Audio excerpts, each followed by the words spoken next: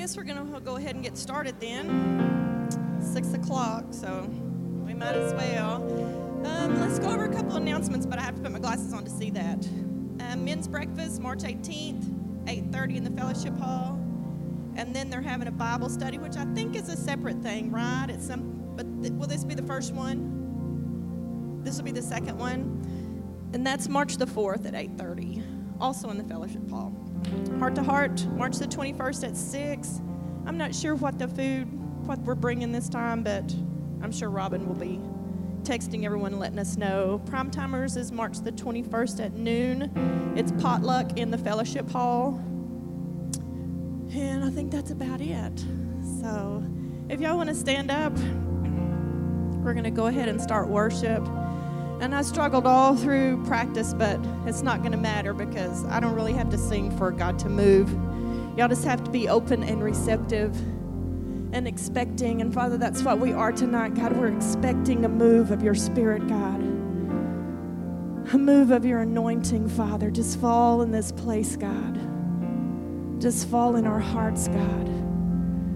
Like I said this morning, God, change the atmosphere in this place, God. Let us seek you more than anything else, Father. In Jesus' name, amen. Go ahead, guys. Yes, Lord.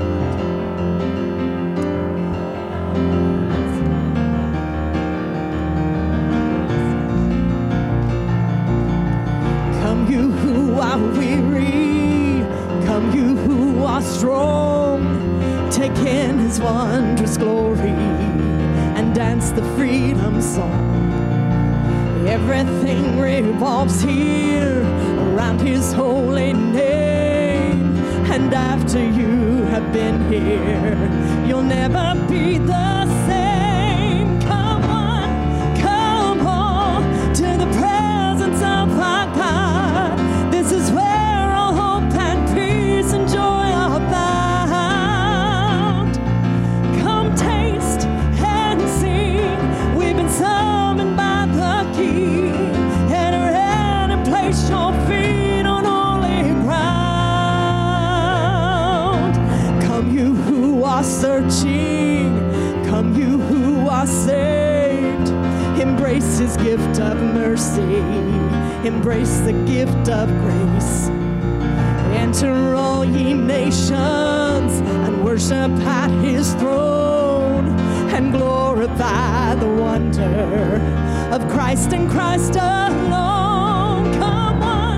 Come on to the presence of our God. This is where all hope and peace and joy abound. Come taste and see, we've been summoned by the King. Enter in and place your feet on holy ground. Y'all play it.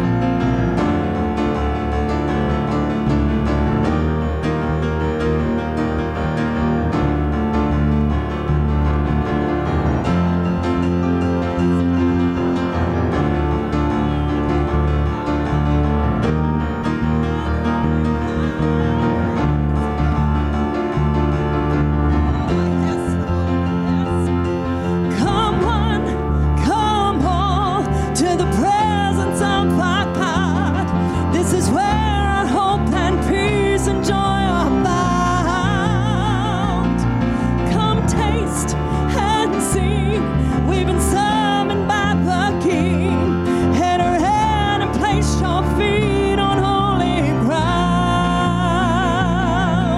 Yeah.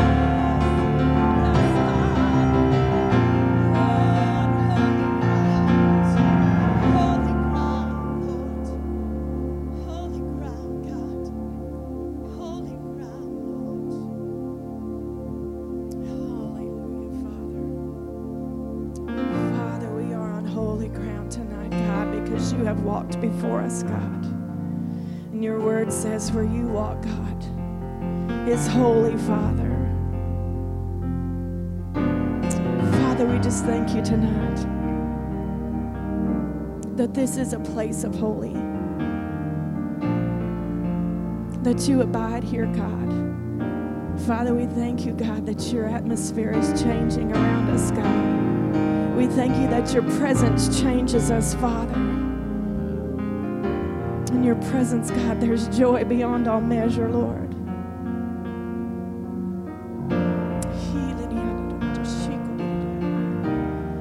Hallelujah. Yes, Lord. Yes, God. As I walked through the door, I felt your presence, and I knew this was the place where love abides.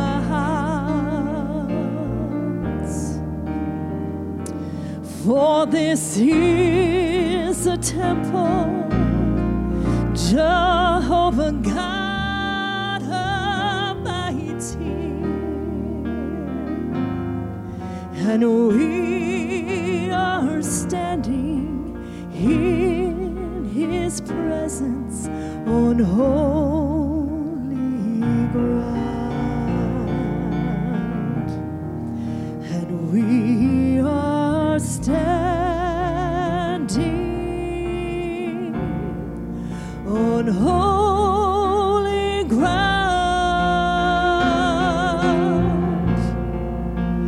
and I know that there are angels all around. Let us praise Jesus now, for we are standing in His presence on holy ground. Yes, God. And in His presence there is joy beyond all measure, and at His feet peace of mind can still be found. And if you have a need, I know He has the answer. Oh, yes, He does. Just reach out and claim it, for you are standing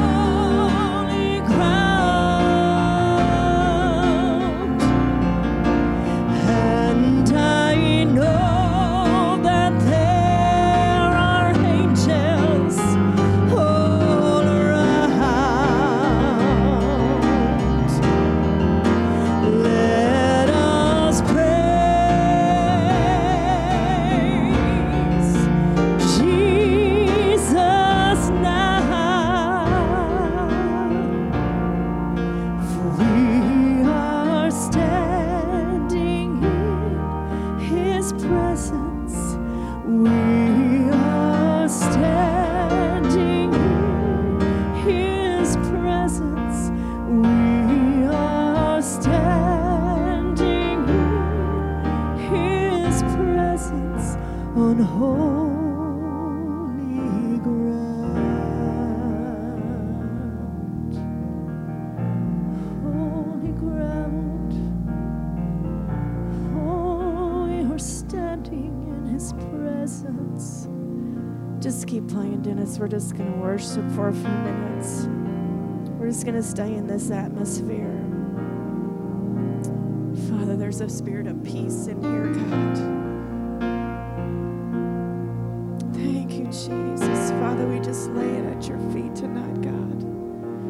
We just lay it at your feet, Lord.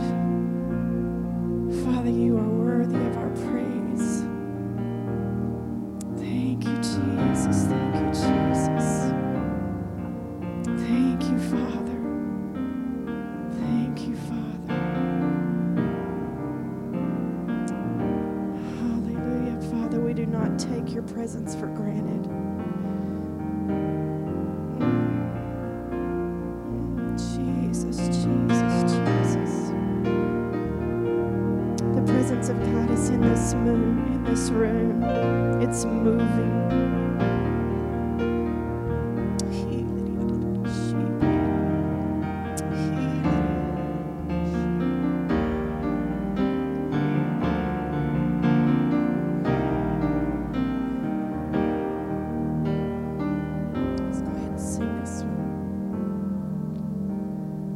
As I walk into your presence, past the gates of praise, into your sanctuary, till we're standing face to face, I look upon your countenance, I see the fullness of your grace, and I can only bow down and say, you are awesome in this place, mighty God.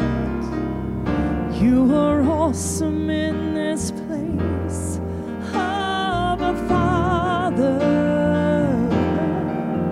You are worthy of all praise, and to you our lives we raise. You are awesome in this place, mighty God.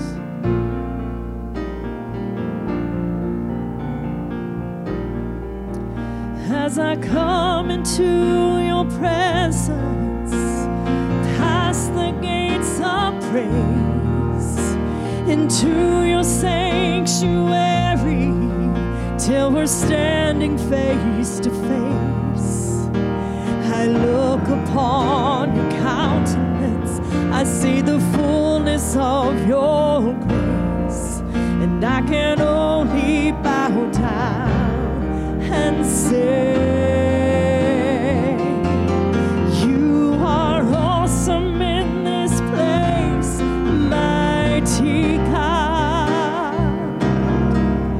You are awesome in this place, Abba Father.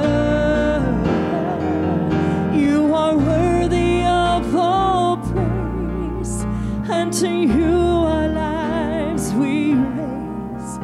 You are awesome in this place, mighty God. Sing, you are worthy of all praise. You are worthy of all praise, and to you our lives we raise. You are awesome in this place, mighty God. You are awesome in this place, mighty God. Pastor, you want to go ahead? You are awesome in this place, mighty God. Thank you, Lord. Thank you, Lord. Give the Lord a praise. Thank you, Lord. Thank you, Lord. Thank you, Lord. Thank you, Lord. Thank you, Lord. Thank you, Lord. Thank you, Lord.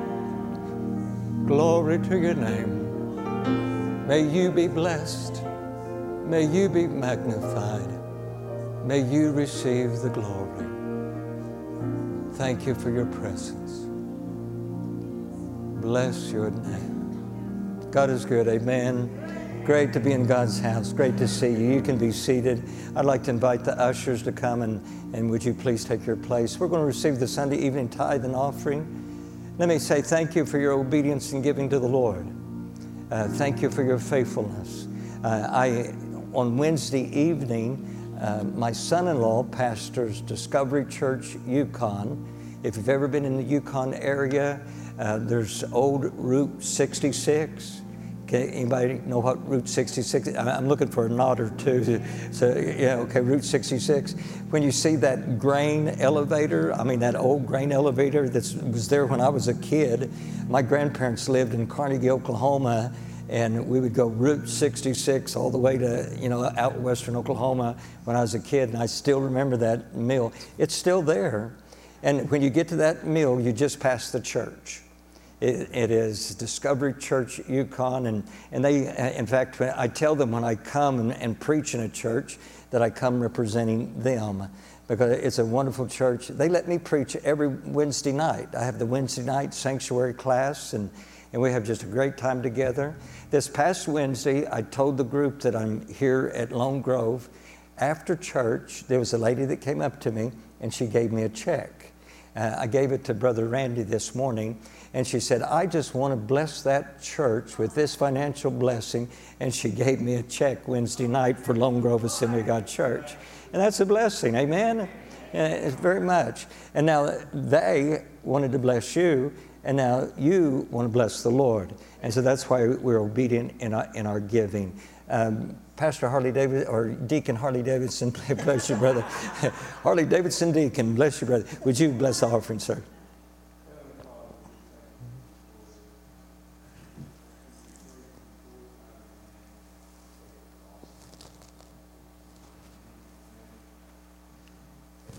Amen.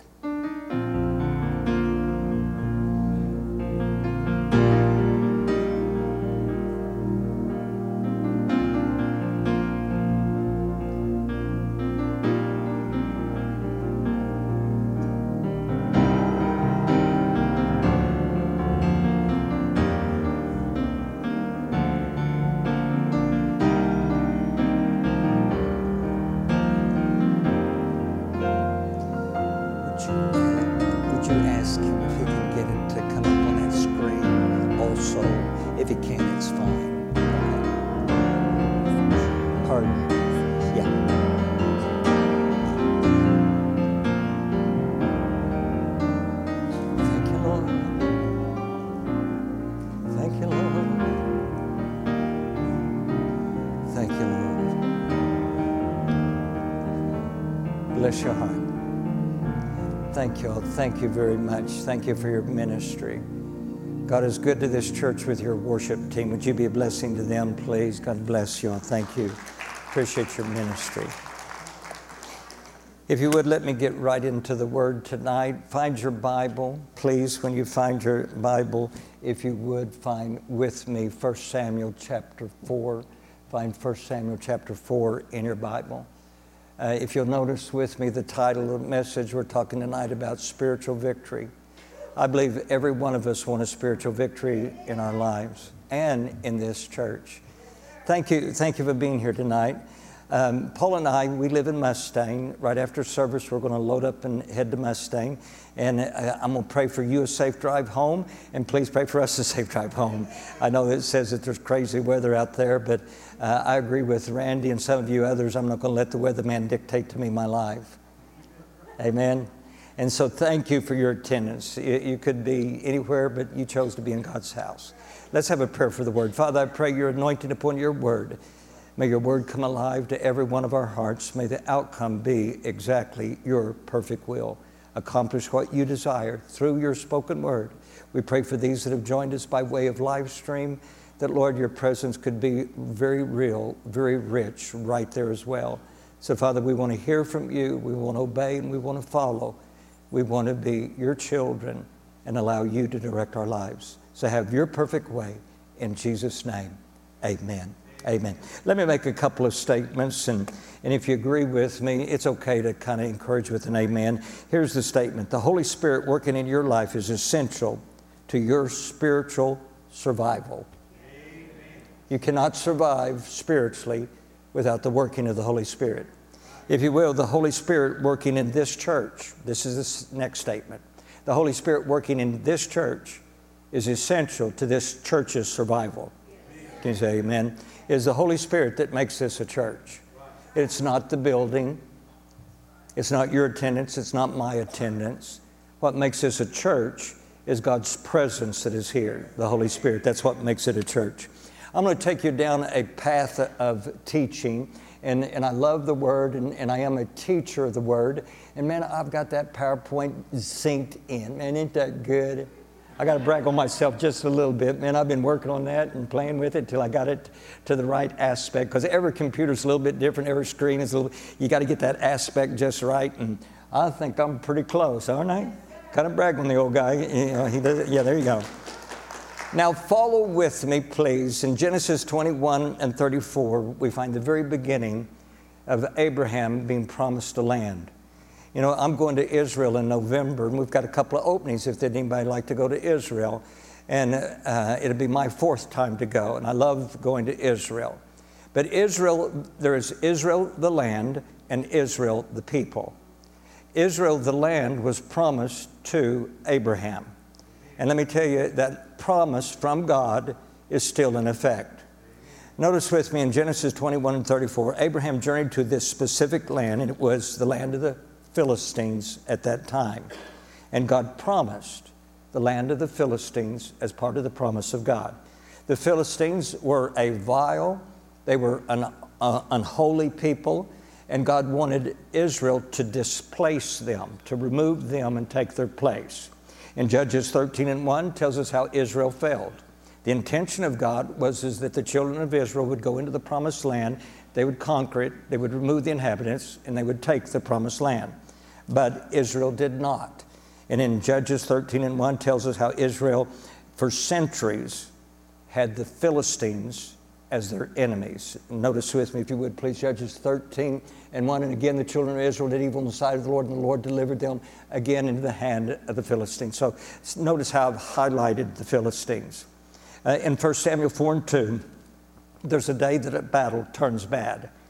It's in that battle, 4,000 men of Israel are killed. You can follow along with me either in your Bible or on the screen. 1 Samuel chapter 4, verse 2, a Philistine battle, 4,000 children of Israel killed.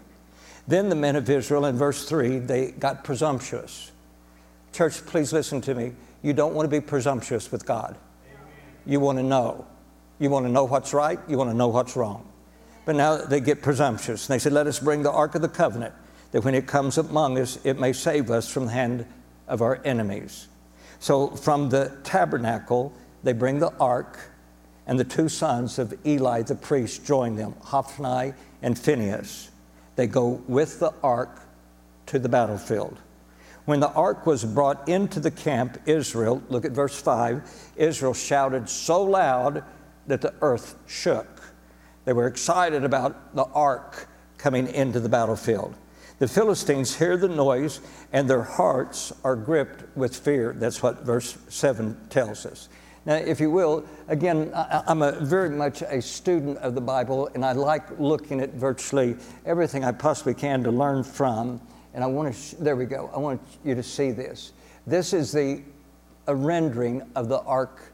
If you'll note with me, the ark was a box with a lid. The lid is called the mercy seat. The mercy seat where the angels are and the angels' wings touch is where God would meet with man. In verse 10 and 11, now the ark is brought into the battlefield, and notice with me, 1 Samuel chapter 4, verse 10 and 11. And it says, so the Philistines fought, and Israel was defeated. And every man, Israelite, fled to his tent. There was a very great slaughter, and there fell of Israel 30,000 foot soldiers. Also, the ark of God was captured, and the 2 sons of Eli, Hophni and Phinehas, all died. We look at that and we say, that looks like a misprint. How could that happen? You got God's people, you got God's ark fighting God's enemies, and God's people loses. How can that happen? Israel, defeated by their enemy, the priest, 2 sons are killed. The Ark of the Covenant is stolen. And the question that you and I have, and please listen to me, this is critical. If God is God on the throne, then how could this happen to His people? If God is God Almighty, if God can do anything, and if God can conquer every enemy, then how in the world could this happen to God's people? When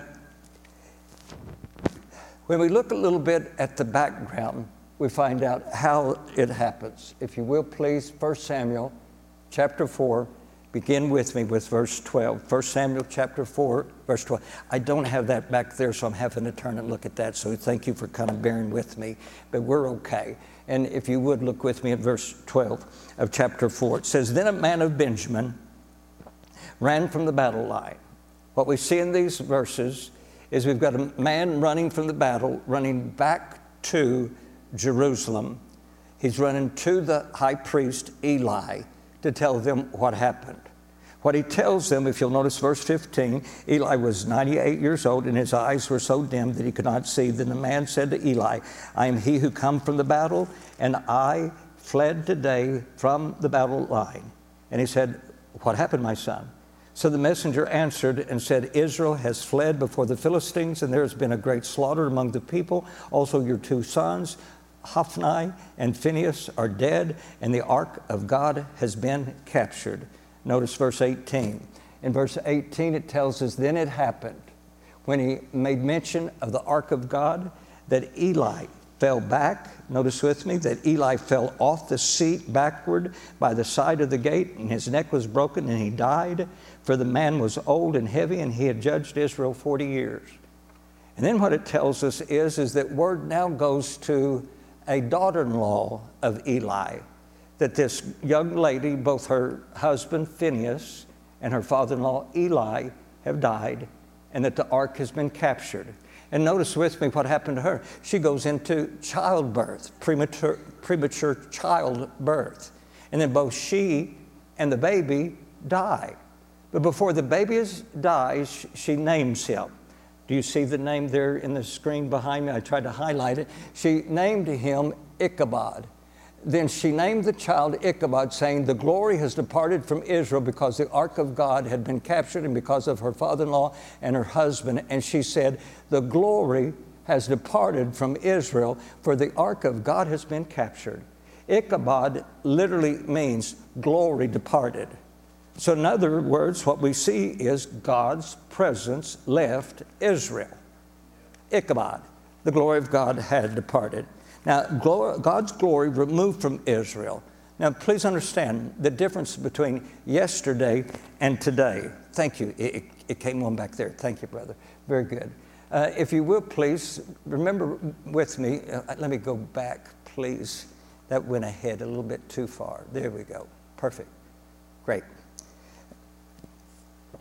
Today, God's presence with us is not an ark. Today, God's presence with us is the Holy Spirit. Thank God for that. If you will, please, today, understand the Holy Spirit is God's glory. Our sister just, and excuse me for not knowing everybody's names, there's only one of me and there's a whole bunch of you, you know. But it's easy for you to remember Pastor Gary because that was your last pastor also. So, but if you would, just understand, we sung about the glory of God. Man, His presence is rich in this place. Amen? Now understand that is God's glory. That is the Holy Spirit. Please get with me. The Holy Spirit, God's glory, God's approval, God's blessing is God's presence in our lives today.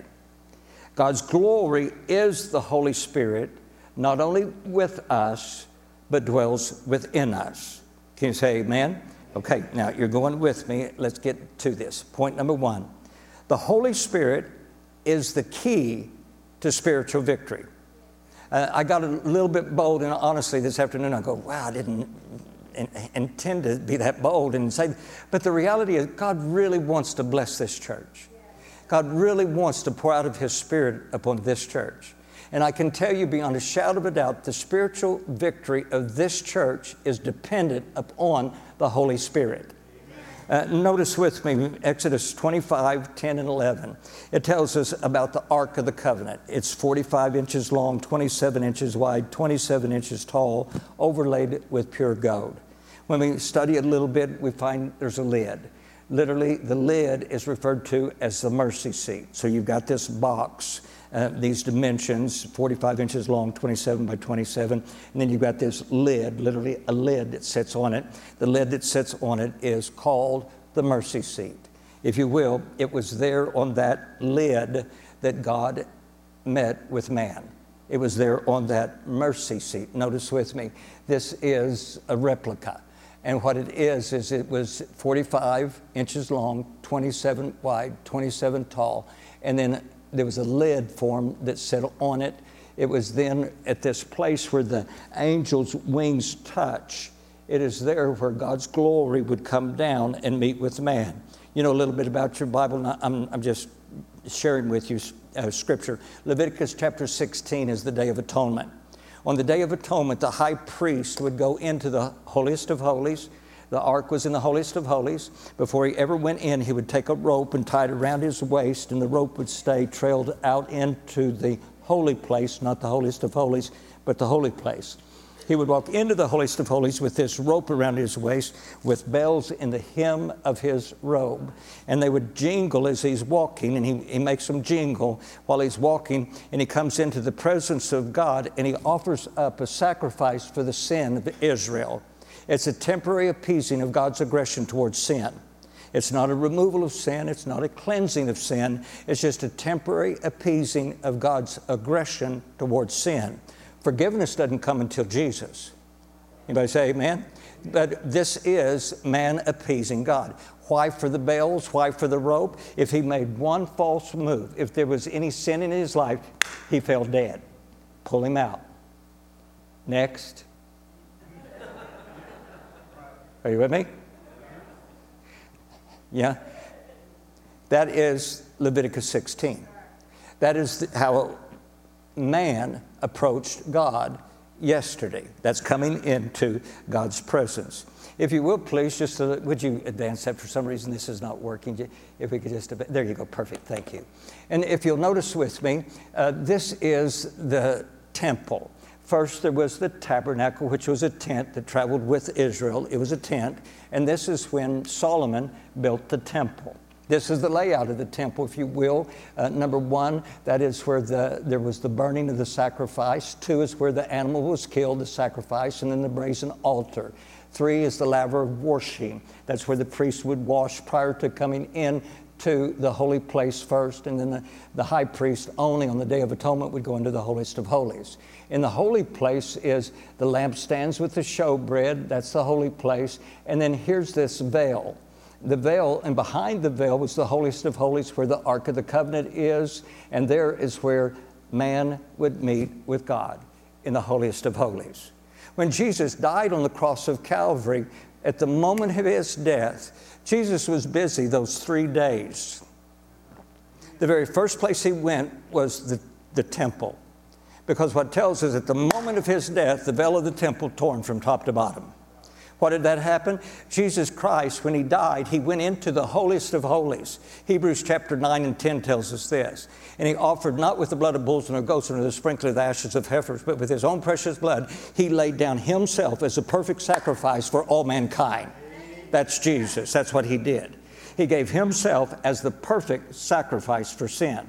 Now sin is removed. Now sin is cleansed. Now sin never comes back to the memory of God. As far as the east is from the west, so far as your sin. Anybody say amen? That's total, complete forgiveness of sin through Jesus Christ. Why does he tear the veil of the temple? Now he says, access. Jesus is the door. He said, I'm the door. I'm the vine, the connection between you and God. I am the way. Are you with me? So he's now provided access to God, access to the holiest of holies. And then Jesus made us this tremendous promise, if you would bring up that next slide. And notice this. The ark was the most holy article within the tabernacle. Amen. You got to agree with that, behind the holiest of holies. The ark was where the mercy seat sat and where God's presence met with man. That was the ark. Today, the ark is no longer needed. Hallelujah. Today, the mercy seat has been abolished. There's no mercy seat. It's not there. Hallelujah. Today, we have no righteous religious artifacts. I don't think there's anything, no. Hallelujah. Can you say amen? Amen. We have no religious artifacts. The only thing that we many times will see, and I have one on this finger, this is my wedding ring, my vow to Paula, and this is my Christian ring, which has a cross on it, and that's my vow to Christ. And the reality is, many times we'll look at a cross, and that reminds us of Jesus Christ. But it's not a religious symbol that we worship. Thank God. Now, today we have the Holy Spirit. The Holy Spirit today is God's presence with us. John chapter 14, notice 17 and 18, Jesus said this, "The Spirit of truth, whom the world cannot receive, because it neither sees him nor knows him, but you know him, for he dwells with you and will be inside of you, dwell within you." Notice what Jesus said, "I will not leave you orphans. I will come to you." So in our church service, we many times say, Jesus is here. And Jesus comes to us by His Holy Spirit. When His Holy Spirit is here, that's Jesus. There's no conflict between God the Father, God the Son, and God the Holy Spirit. Jesus said, "Me and the Father are one. When you see me, you've seen Him." We're in total, complete unity. When the Holy Spirit is here moving among us, He dwells with us and dwells within us. That's God's presence with us. That's God's presence dwelling inside of us. Can you say amen? You know, the great thing about the Holy Spirit is it allows Jesus Christ to be omnipresent, everywhere, all the time. Are you with me? When Jesus had flesh and blood, He was restricted to one place at a time. He said, "It's to your advantage that I go away." And I know if you heard that, you'd go, "Why is it to my advantage if you go away?" And the answer is this: I'm one location at a time. But when I go away, I'll send the Comforter. And when the Comforter comes, He'll not only be with you, but He'll be in you. I'm going to be everywhere all the time. And I love that. 1 John 3 and 24, "And by this we know that He abides in us by the Spirit whom He has given us." So everyone that is a Christian has the Spirit dwelling inside of them. Everyone. You don't have to speak in tongues. If you're a born-again Christian, the Holy Spirit dwells inside of you. Amen? See, that was a problem in the Assemblies of God from yesterday year, when there was people preaching that you didn't receive the Holy Spirit until you spoke in tongues. And I'm going to tell you, that's another relationship with the Holy Spirit. Thank God for the baptism of the Holy Spirit. But every born-again Christian has the Holy Spirit dwelling inside of them. And in fact, you wouldn't even be a Christian if it wasn't for the Holy Spirit. And by this we know that He abides in us, that Jesus is in us, by the Holy Spirit that He has given us. Now, no longer God within the holiest of holies. Thank God. No longer God visiting at the mercy seat. Now God is with you, with me, 24/7, every minute, every second of the day. Now He convicts you and He convicts me. Thank God for conviction. You know, it might not feel good, but really, thank God for conviction. Now he guides us into truth. Now He leads according to His will. And now He empowers with spiritual victory. Our spiritual victory is 100% dependent upon the working of the Holy Spirit. It's not because you're so strong, it's because you're so smart, or because you've made such a resolve. Your resolve is useless in spiritual warfare. The only reason that you are a conqueror, an overcomer, is because of the Holy Spirit at work in you and through you. Amen. Okay, if you'll notice with me, bring up the next slide for me, and it's this. If you listen to the Holy Spirit, sin should no longer have dominion over you. Everybody say amen? Romans 6 and 14. If you are empowered by the Holy Spirit, then understand 1 John 4 and 4. Greater is the power of the Holy Spirit at work in you than the enemy that's trying to come against you. Understand, if you are led by the Holy Spirit, there is no challenge too great for you, because I can do all things through Christ who is my strength. Understand this, if you are yielded to the Holy Spirit, He will strengthen you in the inner man with His might. And then you'll be an overcomer because of it. Notice with me Ephesians 3:16, that He who granted you according to the riches of His glory to be strengthened with might through His Spirit in the inner man. The outward man may be perishing. The outward man may hurt here, or have a cramp here, or hurt over here, you know. The outward man may be aging. But the reality is, the inner man can be renewed day by day. Amen. Hallelujah. You know, inside, I'm a 20-year-old. You might say amen? I'm renewed every day. And so thank God, that is the working of the Holy Spirit. The Holy Spirit is the key. Now let me say it again. The Holy Spirit is the key to spiritual victory. Your victory is directly dependent upon the degree that you listen to, are empowered by, led by, and yielded to the working of the Holy Spirit. Okay, I'm going to take that to another step. The victory of this church is directly dependent upon your ability to listen to, be empowered by, to be led by, and yielded to the Holy Spirit. Amen? Paula told me something that she overheard in the foyer that I really appreciate, one of the deacons saying, and that was this. Somebody was asking him about candidates, and literally he said this. He said, it's not my candidate that we're looking for, and it's not your candidate that we're looking for. We're looking for God's candidate. And the reality is, it may not make you happy, and it may not make me happy, but we want to make God happy. Okay, now please, that is determined by the leading of the Holy Spirit. You need to be praying that the Holy Spirit would lead and guide your deacon board to the right candidate that they bring before you. Amen? That's the Holy Spirit. So victory is ours through the Holy Spirit. Number 2, notice with me, the Holy Spirit can be removed. Just because you had the Holy Spirit yesterday doesn't mean you have Him today. Israel proves that. Now, notice with me, why was Israel defeated by her enemies? If this was God's chosen people, if this ark represented God, and if God is all-powerful, then why was Israel defeated? Why was 30,000 killed? Why was the ark captured? Why was the priest's sons, Hophni and Phinehas, killed? 1 Samuel chapter 2, notice these verses. And if you've got your Bible, you can follow along. 1 Samuel 2 and 12 tells how Eli's sons were corrupt and did not know the Lord. That is such a sad... Now the sons of Eli is the high priest, his sons are priests, and notice they were corrupt, and his sons, priests, did not know the Lord. What a heartbreak. Let me tell you, you want a preacher who knows the Lord. But here Eli's sons, priests, didn't know the Lord. Verse 17, they defiled the sacrifice. They would take the fat and eat the fat of the sacrifices.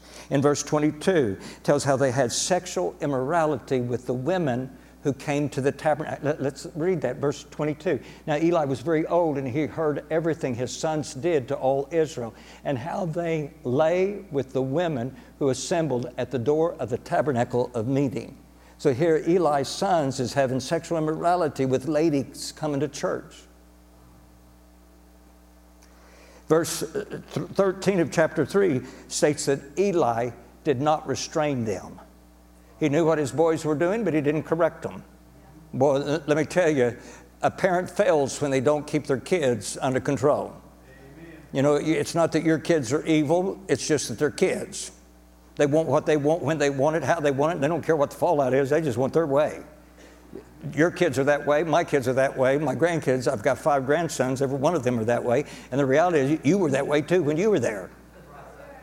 That's just being a kid. And the kids need someone to correct them, but Eli would not. Notice with me, bring up the next slide, and that is the priesthood tolerated, condoned, practiced, and endorsed sin. I'm going to tell you, the churches that are closing their doors when the Holy Spirit leaves are the churches that tolerate, condone, practice, and endorse sin. And we're living in that culture today. We're living in a culture where many churches are compromising. I really respect Paul of the Methodist Church has had a split. And there is a part of the Methodist Church that is standing for the truth and a part that is giving way to the pressure of our culture and even endorsing homosexual pastors and leadership in the church. That's the Methodists. There's been a break-off that said, no, we're not going to do that. We believe that's wrong. And thank God for the break-off. But I'm going to tell you, it's everywhere in our culture today. There was an Assembly of God church in Texas that the man came to the pulpit, an Assembly of God church, and said that he was going to start embracing the homosexual community. The people of that congregation needed to make a choice. Are we going to follow that man or are we going to follow God? Amen. Are you with me? It's not just them over there. We've got to understand it's right here. Okay, notice with me, 1 Samuel 3:1. As a result of this, as a result of sin in the church, chapter 3, verse 1, the word of the Lord was rare in those days. There was no widespread revelation. The English, TEV, the English version, there were very few messages from the Lord, and visions from Him were quite rare. In other words, God was removing Himself from Israel. They were living this lifestyle contrary to His purpose, His plan, and God was removing Himself. That's exactly what that points to. So long before the ark was ever captured, God's glory was beginning to remove from Israel. The Holy Spirit will not coexist with sin. Amen. Today we ask, why do people have spiritual failures? We ask the question, how can someone accept Jesus, live for Him for a while, and then fail and be right back in the same old sin?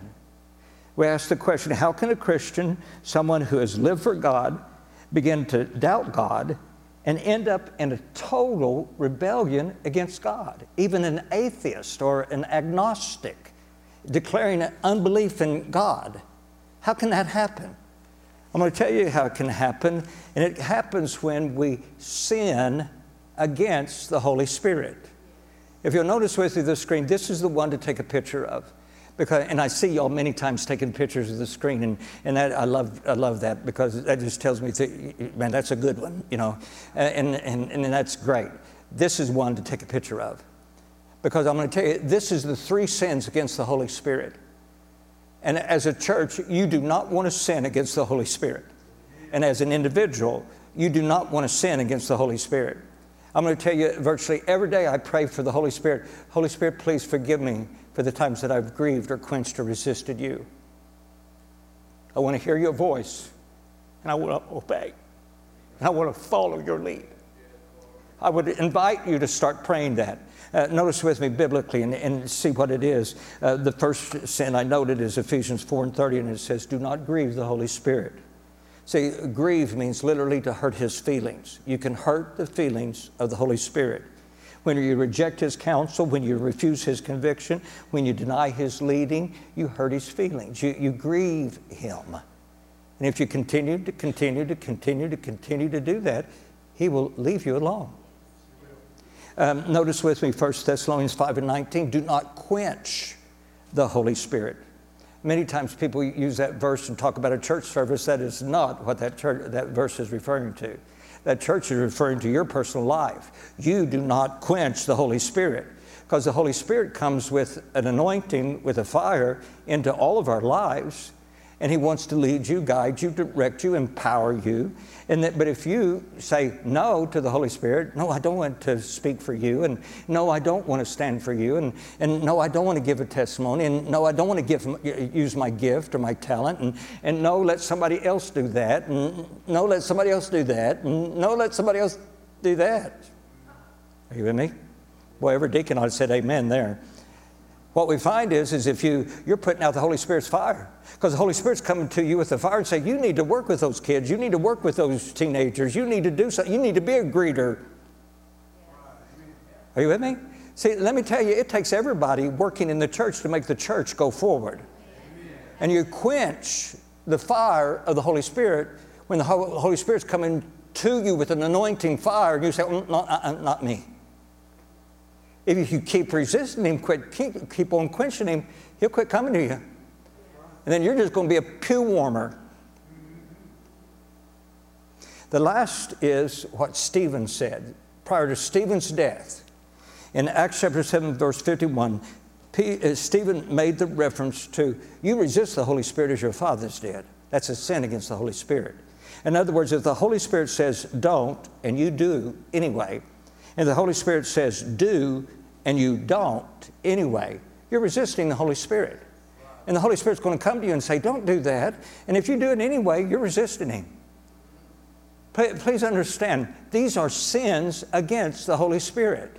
And a good homework assignment is read Romans chapter 1. There's a place where God's presence will quit dealing with man.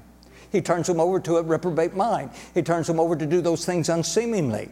And the reality is there is a place where God would just go, no, I'm done. That's how He was with Israel. Are you with me? What am I doing? I'm giving you a New Testament principle illustrated by an Old Testament story. God removing Himself from Israel. Beautiful illustration. If you'll notice with me the next slide, Hebrews chapter 3. This is a warning to the church. Because when we read Hebrews chapter 3, the second word tells us who it's directed to. It's Christians. And notice with me, it says, beware, brethren, brothers and sisters in Christ. Beware, brethren, lest there be in any of you, you Christians. See, I don't believe in once saved, always saved. I believe you can be a Christian living for the Lord and reject God and go back into sin. Now, I believe that it should be once saved, always saved. I believe you should accept Christ one time and then live for Him the rest of your life. But the reality is not everybody does. And some people fall prey to this.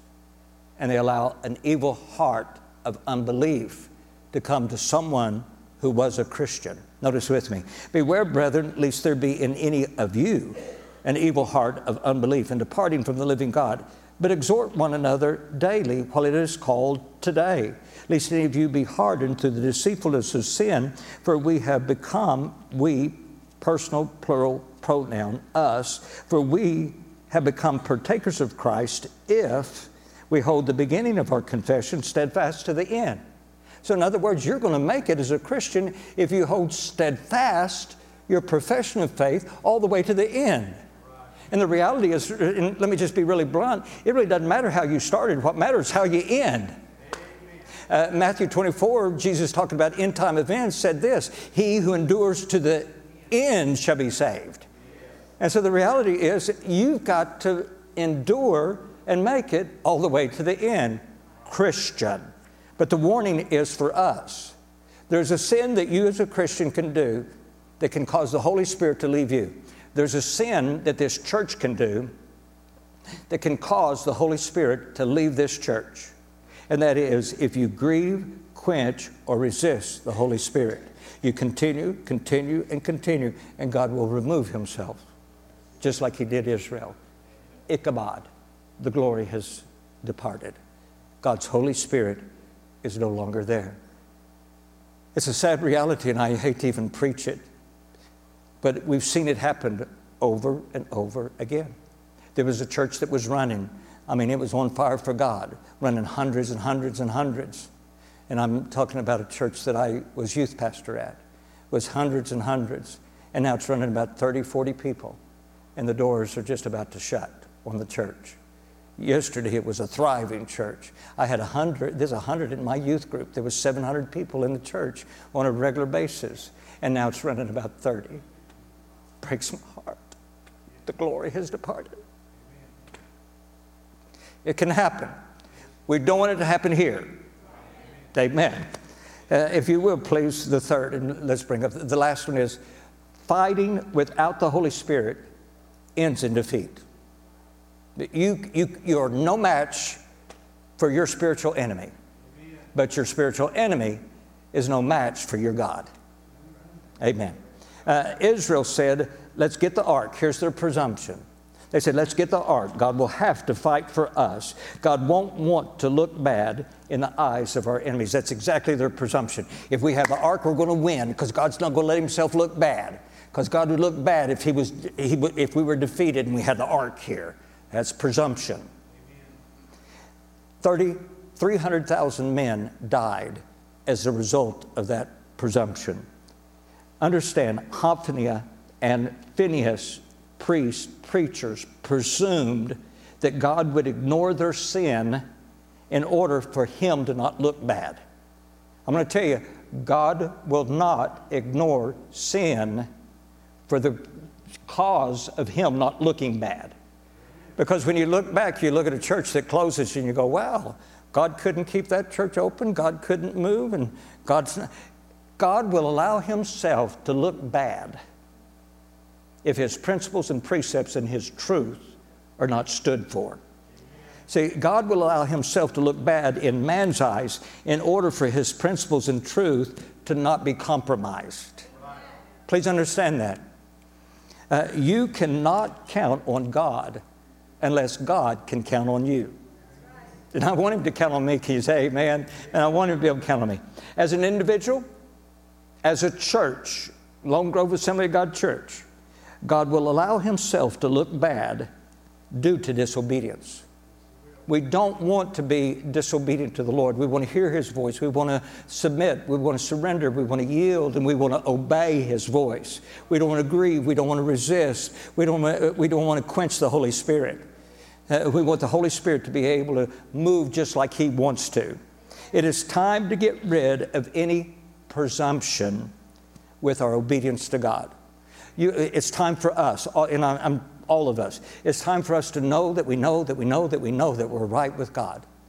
No presumption. You must know that you're living according to God's principles. You've got to know that. We must know that your every failure is under the blood of Jesus Christ. I've asked the Lord to forgive me of everything in my life, and everything in my past is covered by the blood of the Lamb. You must know that you're completely dependent upon the empowering of the Holy Spirit. No presumption. See, presumption is to think something is right when it is not. You know, well, I just presume that just because I get dressed and look good and go to church that God is going to bless. Well, no, that has absolutely nothing to do with it. Don't presume no. I know according to God's word that when two or more are gathered together in his name, and when we live according to his principles and his precepts, that we can expect his anointing, his empowering, we can expect him to show up. Why? Because it's what he said. And let me tell you, God is bound by his word. He will keep it every time. So what we see is spiritual victory is gained only when we are allied with the Holy Spirit. You've got to have a Holy Spirit anointed pastor. You've got to have a Holy Spirit anointed deacon board.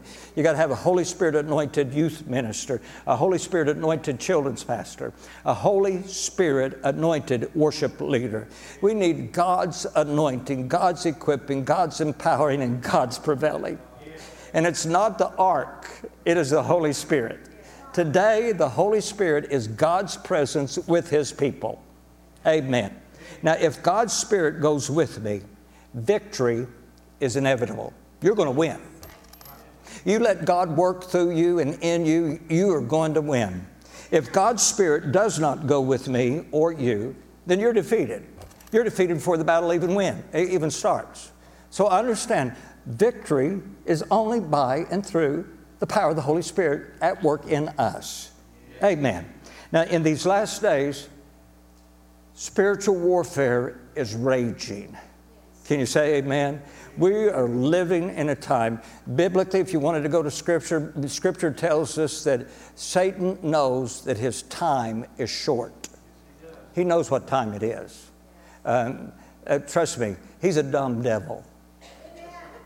He is. Scripture says he would have never crucified Christ had he known the outcome. That Jesus Christ would conquer death in the grave and crush his head, squish him under. Satan is a defeated foe. As Satan is toe jam. Jesus has already crushed his head. Are you with me?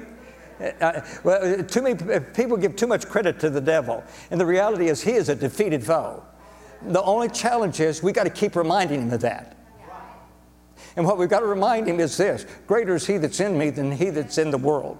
We've got to remind him the Holy Spirit dwells inside of me. It's not because of who I am, but it's because of whose I am. It's not because of why I'm here. It's because of who is with me. And so now we understand greater is the power of God at work in his church. Let's bring it down to us, than the enemy trying to come against this church. I believe that you have asked for the Holy Spirit to dwell here. I believe that. And I believe in your worship leader. She prays for the Holy Spirit to come and dwell and inhabit the praises of his people. And please, with that Holy Spirit, there is God's victory. We want that presence every meeting. And we want that same Holy Spirit when we leave this place to be just as powerful in us individually as it is collectively in the church.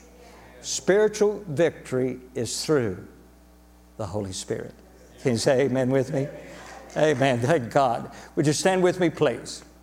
We need to pray. I'm looking across the congregation, and I believe everyone here tonight, you have come tonight for the purpose of meeting with God. I believe that.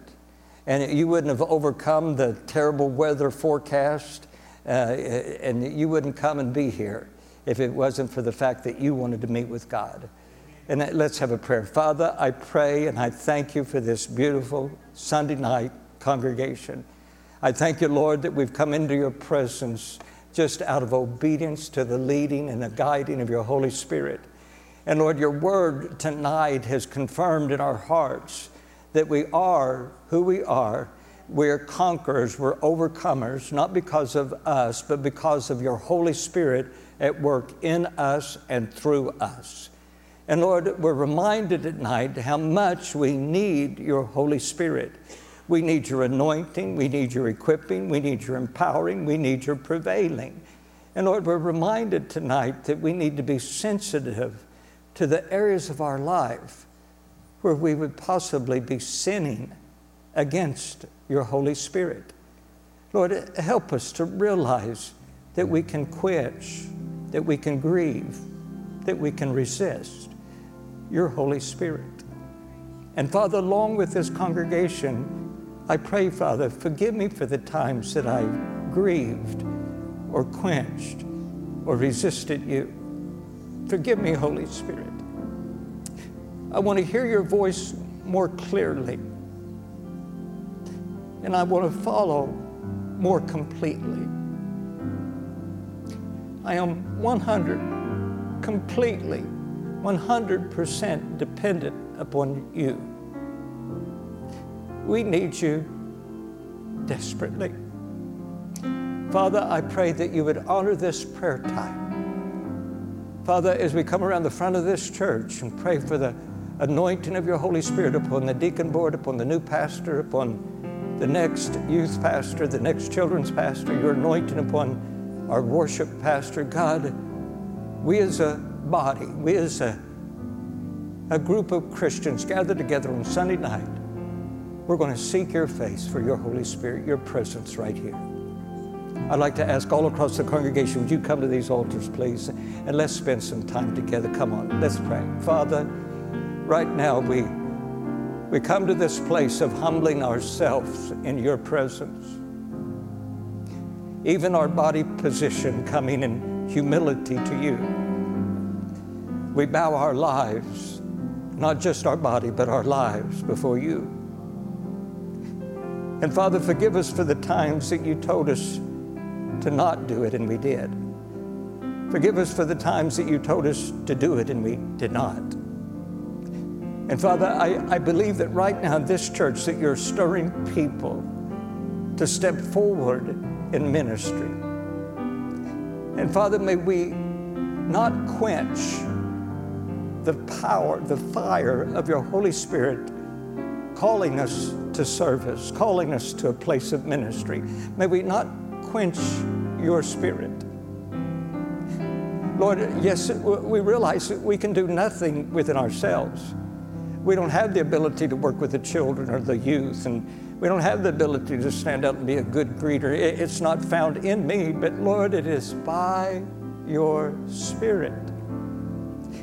It's in your anointing, it's in your equipping, it's in your empowering. And so, Lord, we are convinced that with your calling, there is your equipping. So, Father, I pray that in this church, you would begin to call and equip children's volunteers. That, Lord, you'd begin to call and equip youth volunteers. That, Lord, you'd begin to call and equip music ministry volunteers. That, Lord, you'd begin to call and equip greeters and those willing to work in the foyer and be a big smile and a welcome of people coming in. Father, may we not quench your Holy Spirit fire. Father, forgive us for the times that we grieved, that we resisted or we quenched you. And Lord, we pray for the next pastor, that Lord, he would have a rich anointing. May your Holy Spirit be evident in his life. We pray, Father, for an anointing upon the deacon board and your wisdom, your leading, your guiding. May your Holy Spirit be in every meeting. We pray, Father, for the next candidate that comes and stands before the church, and we pray for the decision of the church. And Lord, just like the early church in Acts chapter 15, Father, when they said it seemed good to the Holy Spirit and to us, may there be that agreement of your presence, your Holy Spirit with this church. May this church be able to say, it seemed good to the Holy Spirit and to us that this be our pastor. Right in the center of your perfect will. The right leader with the right heart, leading the right church in the right direction. It seems good to the Holy Spirit and to us. Father, have your perfect way. Honor the humble hearts seeking your face. Meet with us, Lord. Meet with us.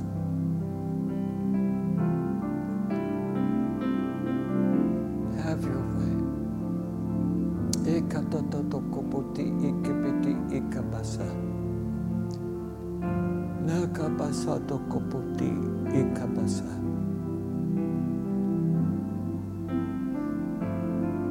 Thank you for your presence.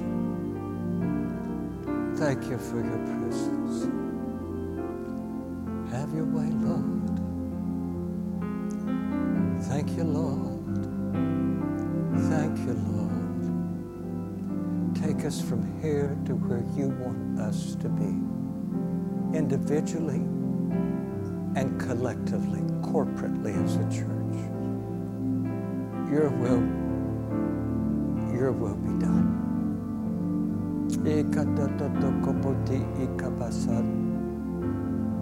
Thank you, Father. Thank you for your love. We glory in your mercy and your grace. Thank you for the plan that you have. It's a good plan. Thank you, Father. We trust you. We trust you. We trust you. Thank you, Lord.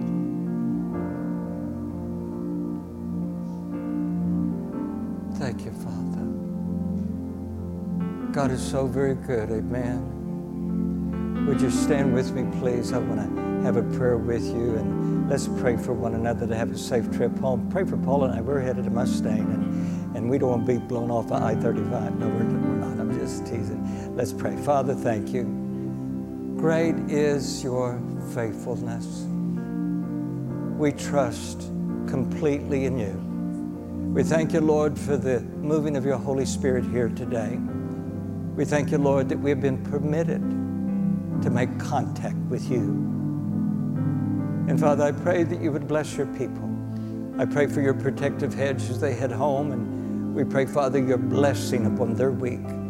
Bring us back, Father, into your house next Sunday together to meet with you, and your perfect will be done. In Jesus' name, amen. God bless your hearts. You'll be safe.